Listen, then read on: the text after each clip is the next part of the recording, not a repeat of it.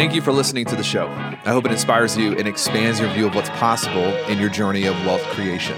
My hope is that through a repeated exposure to the ideas and the guests you will find here, your view of finance will change for the better. With that said, there's an important caveat that must be stated. The opinions you will hear on this show are just that, opinions. Please don't misconstrue any of what you're about to hear as legitimate financial advice. Do your own research and don't take anything at face value. Understand that everything you hear on this show is someone else's experience that may or may not work for you. I don't know you, I don't know your situation, so I can't tell you what to do. But I can tell you that the one goal of this podcast is to make you richer, wealthier, and ultimately more fulfilled as a human. I'm glad you're here. Please rate it, review it, share it with the people in your world that matter. And without further ado, enjoy the show. All right. What's up, everybody? I'm here with my friend Joe, who is about to move. He's about to escape California. So proud of you, my friend, for doing the right thing and entering freedom. It's going to be an amazing season. I'm just kidding. How you doing? I'm doing well, man. It's been a wild, stimulating, amazing start to the year. No shortage of things happening on the personal and professional front. I saw an article that said that I think it was maybe the top 100 wealthiest people had lost like $125 billion since the first day of January. Is this the end of the bull market, or is this just a little blip on the radar? We're kind of dealing with the Fed right now, figuring out rates. Hard to tell the tea leaves, but I'll say that I think a lot of it is an overreaction. That's my hypothesis to potentially the Fed raising rates. Like if you look at it from a macro perspective, I think the supply and demand of most things is in our favor. Like growth, I think the United States in particular is going to go on the next 4 years will go on a massive growth run. That's my hypothesis. And I think that people are probably freaking out from Fed interest rate proposals. Their standard thing is like, okay, we raise rates, it's like 25 basis points. Even if they did that every quarter, which is like what everybody's afraid of right now, who cares? Like the cost of capital is still savagely low. And yeah, there's impacts on that in the markets, but I think that there's just a lot of people overreacting to that. And I do think sooner than later, we're going to be back on track. And I think the United States has crazy amount of growth left in it, like a ton. Yeah, I agree. So everybody's talking to me this week about crypto. Crypto hasn't really decoupled from the markets yet. Bitcoin's still kind of flowing, mostly with tech stocks. I would say they're really synced up together. It's mostly in the tech world. You look at Tesla and Bitcoin and some of the other, I would say, probably overvalued tech stocks. They're pushing the price of Bitcoin down. I do think, though, that the whole valuation scheme for some of these tech companies, they have to actually change. Like people think that Airbnb is overvalued. People think Tesla is overvalued, and they're doing that based on PE ratios. But when you look at these companies, it's like, I don't think they're overvalued. I think Airbnb poses a significant and legitimate threat to the entire hotel chain industry. And Airbnb, is it a real estate company? Is it a tech company? Is it a hospitality company? You have these businesses that are morphing them all together, and we don't know how to value them. And so it's creating some whiplashes. That's what I'm seeing, at least. Yeah, 100%. There's a couple things you said there that are interesting to dig into. The first one is the decoupling of crypto from traditional markets. When I first got involved with like the blockchain world, it actually was decoupled. Like it was a legitimate hedge. Like when one went down, the other one changed. But I feel like as it's propagated and perpetuated out and more retail investors are coming, you're just starting to see people that are unable to play the long game, right? It's all emotional. Like a little blurb happens and everybody runs the wrong direction or runs out or runs in. And you can see that with like these like retail swings inside of the equities markets. And I think you're seeing that in crypto too. But I agree with you. There's a fundamental misunderstanding in how to value tech companies, particularly a company like Tesla, right? I get in arguments with my smart friends about this, my tech friends. I don't think the market has we don't have a precedent to price in what's happening there, the amount of disruption, how AI is going to continue to fuel that company. And I think part of it is just like as a species, we like experience change in a linear capacity. Like things change, but they don't change that fast. But man, over the last 15 years, how much have things changed? And that rate of change is going up exponentially. So over the next 15 or 20 years, we're going to have like AI passing the Turing test, self-driving cars. Like our grandkids definitely won't be driving cars unless they want to. But there's such a new reality that's coming in, and I think people like Elon and the folks that are driving Airbnb just see a different future that hasn't really been contemplated by most people. Not because they're not trying, just because they can't. They don't live in that headspace.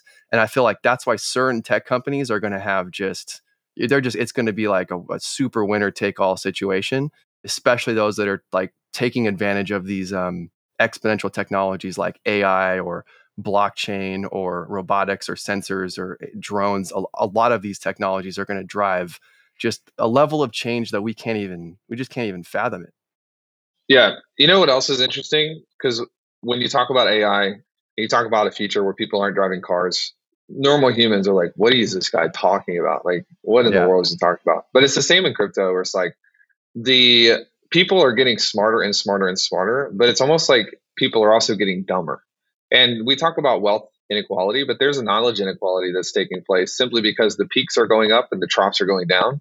And I legitimately think that people don't know what to do with exponential curves. They don't, our minds don't process them. You can't really figure out how to invest into the future based on an exponential growth curve. Because, dude, the reality is 15 years from now, cars could be illegal unless you have a computer driving cars could be like horses. Like, you go to the range to drive cars.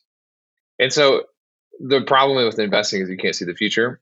And the problem with investing is usually the history rhymes with the future until it doesn't. And I think we're in one of those seasons now where it doesn't, because we've never had quantum computing before. We've never had actual legitimate AI being put into humans in cars. We've never had the lightning network before. Like, none of these things have ever existed. And so you can't really go the whole like Ray Dalio approach, because what Ray's doing is he's using history as a benchmark for the future, which works until it doesn't. That's kind of my thing with Ray at the moment. I don't know what you think about Dalio's new stuff. I think what he's done is brilliant. I do think that we as a species, as an underlying input to all of the markets and everything that's happening, will consistently repeat our patterns and we'll like find ways to do that even with technology. But dude, I think you're right. I think that like it's really hard to look to the past, even from something that had like a technological revolution, because the timing is just so bananas.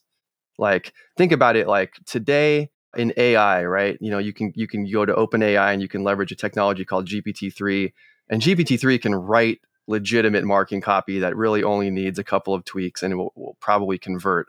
Well, when GPT-4 comes out and AI passes what's called the Turing test, which is, you could basically be talking to an AI and not know it was an AI, it would feel just like a human.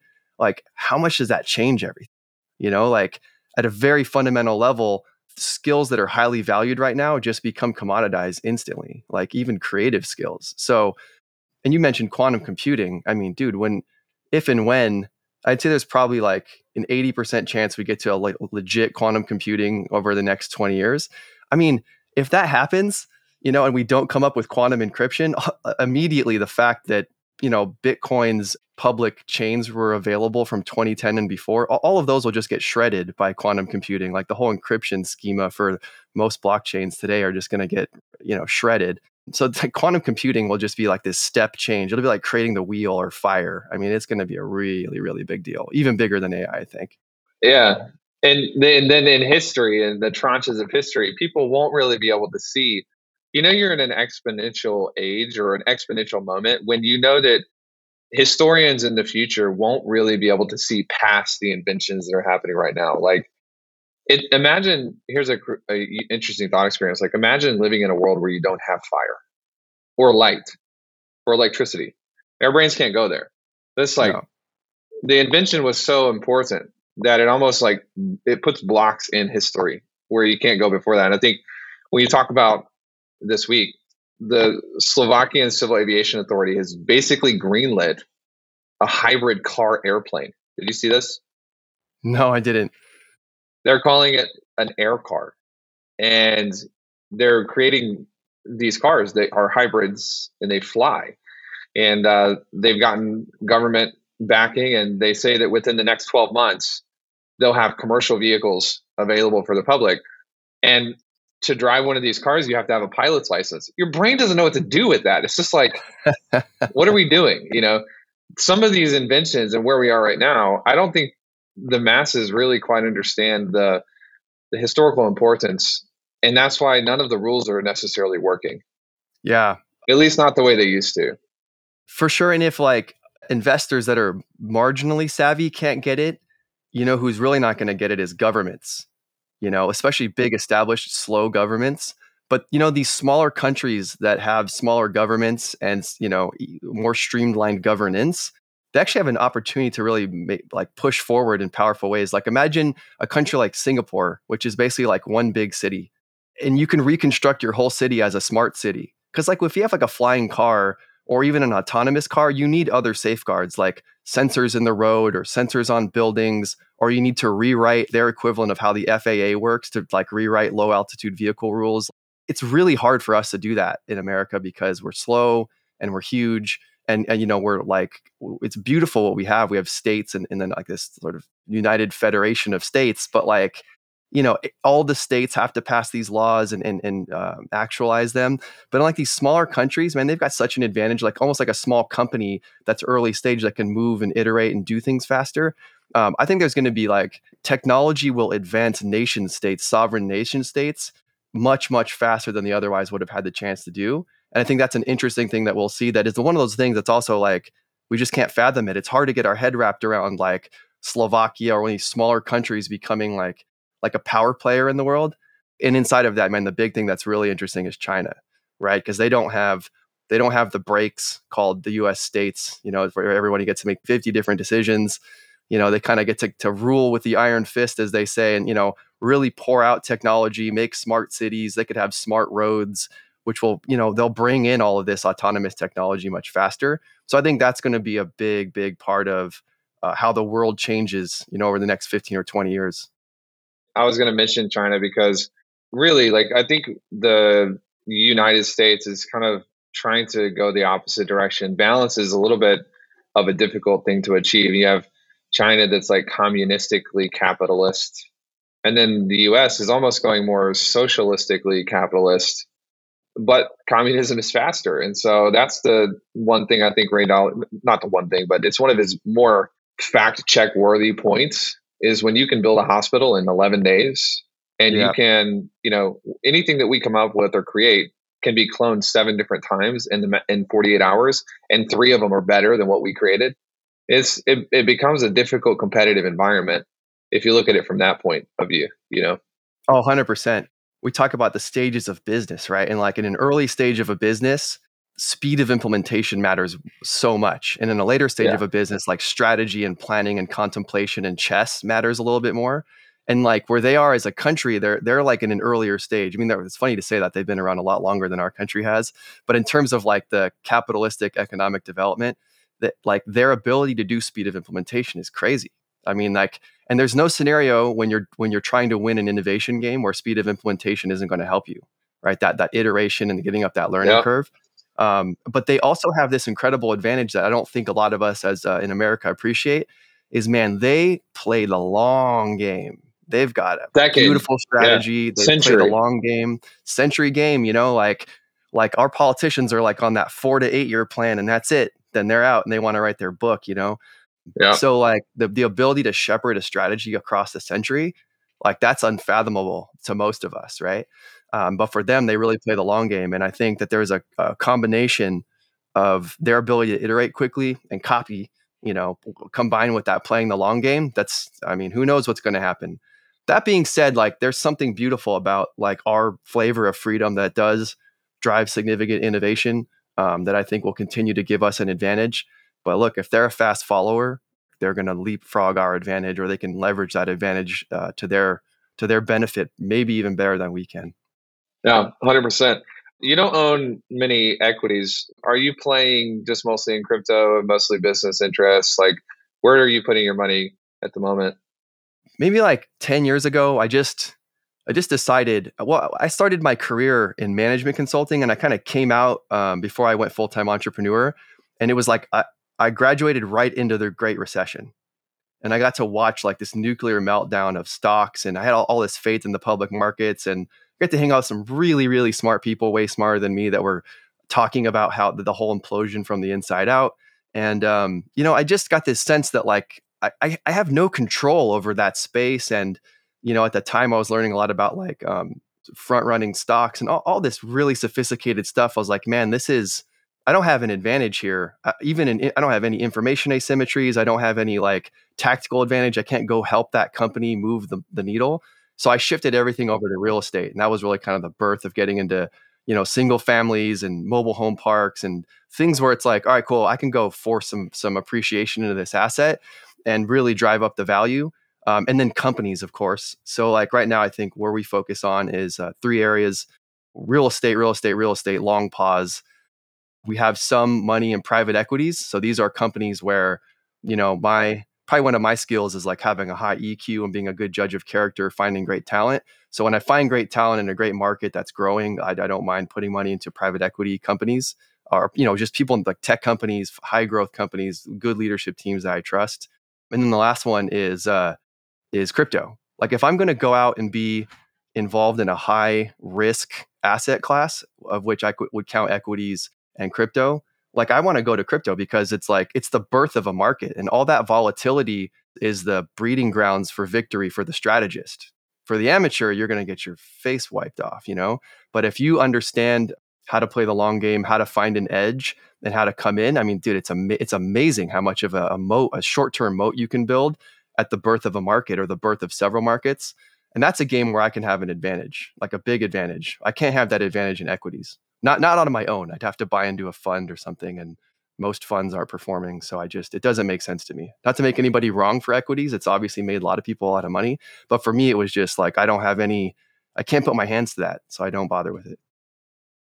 I think one of the things I've been getting into recently, just for fun, is the idea of playing the volatility. So options and condors, and there are ways to just kind of play, but it's always gambling to an extent.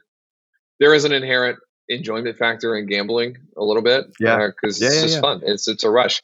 I do think when we look at opportunities like right now, though, there's a tremendous opportunity, and this is not financial advice. This is just how I look at it. It's like Tesla crashing 35%. It's like we everyone in the world knows that Tesla's it's going to be the most valuable company in the world, or one of them.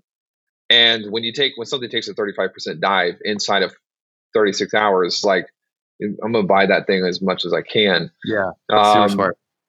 Just because it's like it's a temporary correction that's gonna bounce right back. But then I think the issue right now is I'm seeing that with all of my equities in my brokerage account. And so this becomes an issue of what to buy. If you look, Cloudflare is down, and Airbnb is down, and Starbucks and Tesla and Twitter, and even your index funds are down. I think it's people being reactive to the Fed and reactive to some sort of hyped up future valuation game based on interest rates, rather than people being strategic. And it's sad at the moment that crypto's following the same road. Like I'm excited for crypto to fully decouple. It will be even amazing to watch it have an inverse correlation at a certain point in the future. Yeah. I certainly hope we can get there, man. I feel like we might have a long road before that happens, but I do think that that's inevitable depending on how the asset class shakes out. Like, for example, like Bitcoin's still hyped up, and that's not really clear. Like, it's all debatable. Like, what is the good use case for Bitcoin? Is it a store of value? Or are we going to transact on it? Are we going to build layers on top of it, et cetera? But the same way you feel about Tesla is the same way I feel about Ethereum and ETH. So I'm like, ooh, Oh yeah, everything's on sale. Let's get in there, dude. I have bought about 110 extra worth of ETH when it was at 2,300. But you just know it's impossible for it not.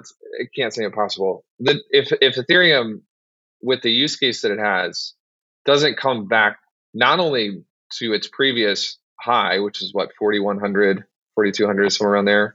Yep. But if it doesn't triple that, something dreadfully wrong happened, and it would almost be so bad. This is how I think about risk. Like when you invest in a single family real estate, the good single family real estate, it's like you're making a bet on a person's need for housing in the future. And if that bet ever goes sideways, it would have to mean that something so drastic has happened that none of us care about money anyways. At that point, we're struggling for food in the streets. We don't care about our investments. Like the fabric of society is breaking. 100%. Yeah. Like nobody cares anymore. And I feel pretty similar, like it sounds like you do, with Ethereum. It's like Web 3.0 is going to be built on it. Everything's now, I think, porting into Ethereum.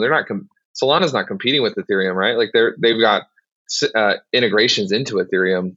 Do you think that there's any threat of any gorilla competing with ETH at this point, or is it like very much advantageous to have multiple L1s and L2s playing together?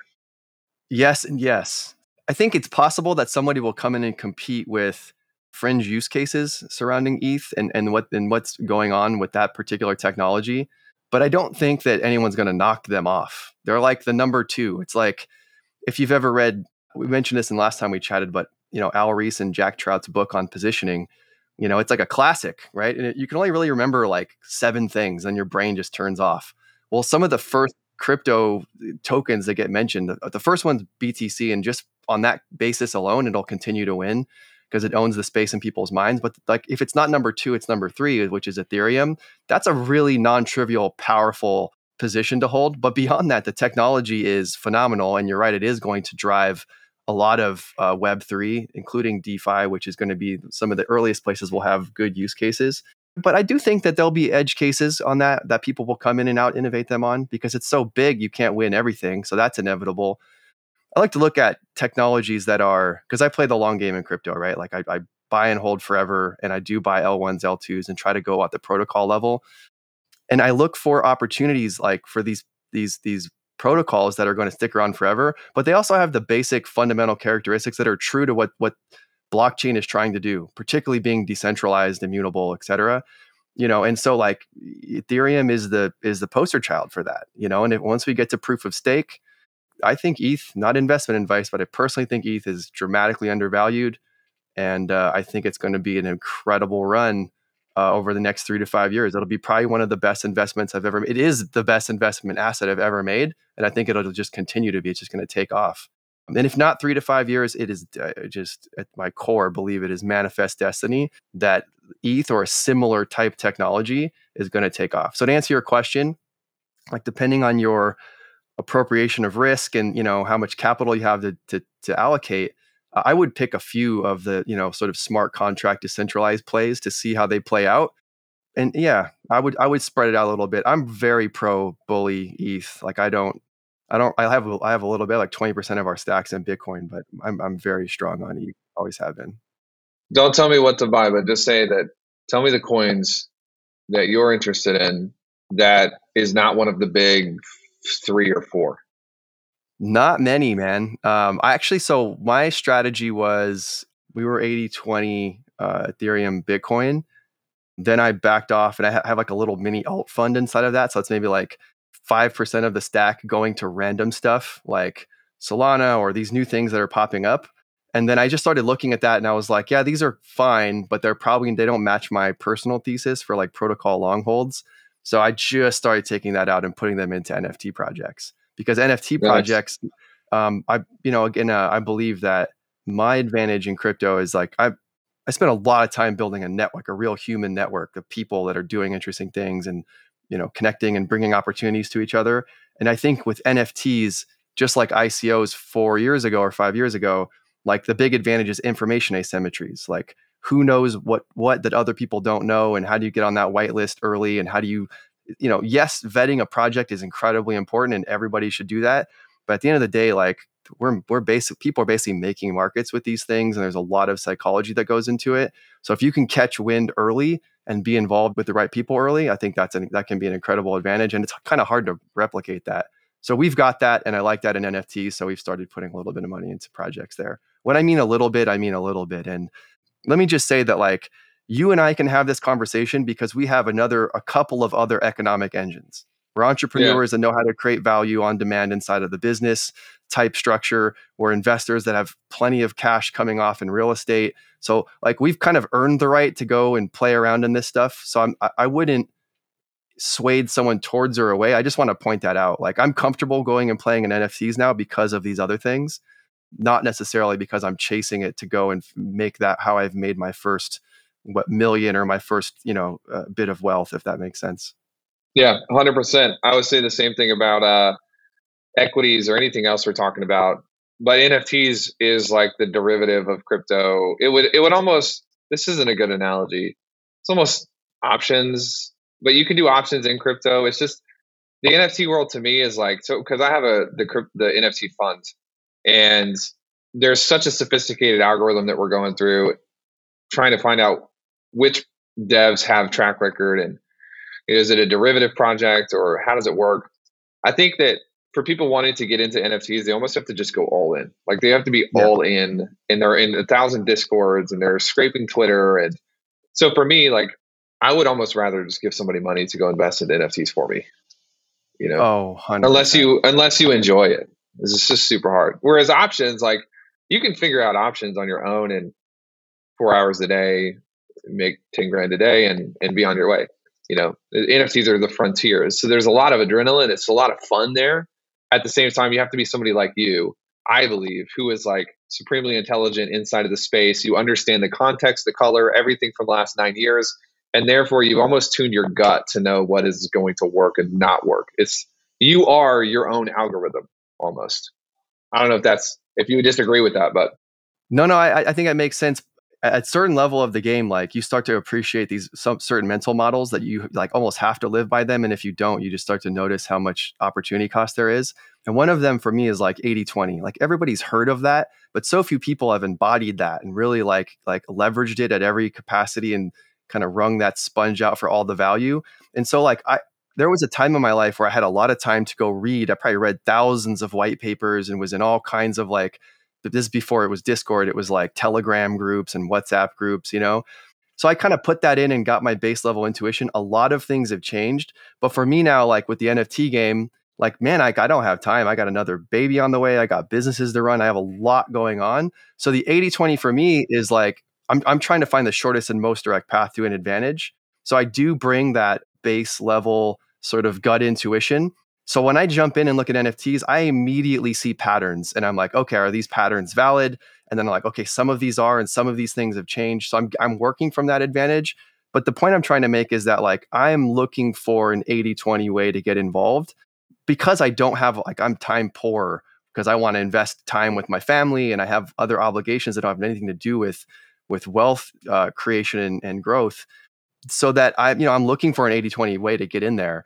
But if the inverse was true and I was time rich, like if I was like in my early 20s and I was hungry and I had a tiny bit of capital, or even if I didn't have capital and I wanted to go get involved in this space, I would be bathing in all of the information, trying to gain a tactical intuition, trying to develop, proprietary relationships and earning people's trust, like online and offline. And because that thing is something that you can stand on and really build something with. But yeah, for me, I mean, I have a very specific scenario. I've purposely said, I've got this much time. How can I find the 80-20 of the 80-20, the small hinges that swing big doors in NFTs? And that's how I'll get my exposure. And then if that starts to take off, we might increase the capital allocation a bit. But I'm really forcing myself to take an 80-20 approach, not out of laziness, just out of, I'd rather spend that time with my son, my wife, and my kids. Yeah, 100%. Well, man, speaking of that, it's a great place to land. Thank you for the time investment today. I have a lot of fun every time we talk about this stuff. I hope you feel the same. But we're just blow up the world together. It'd be great. I love it, man. This is fun. Let's do it again. Cool. Sounds good. Enjoy the weekend. Enjoy the move. And then let us know when the housewarming party is. And we'll be on a plane to Austin. It'll be great. Let's go. All right, brother. See ya. Take care.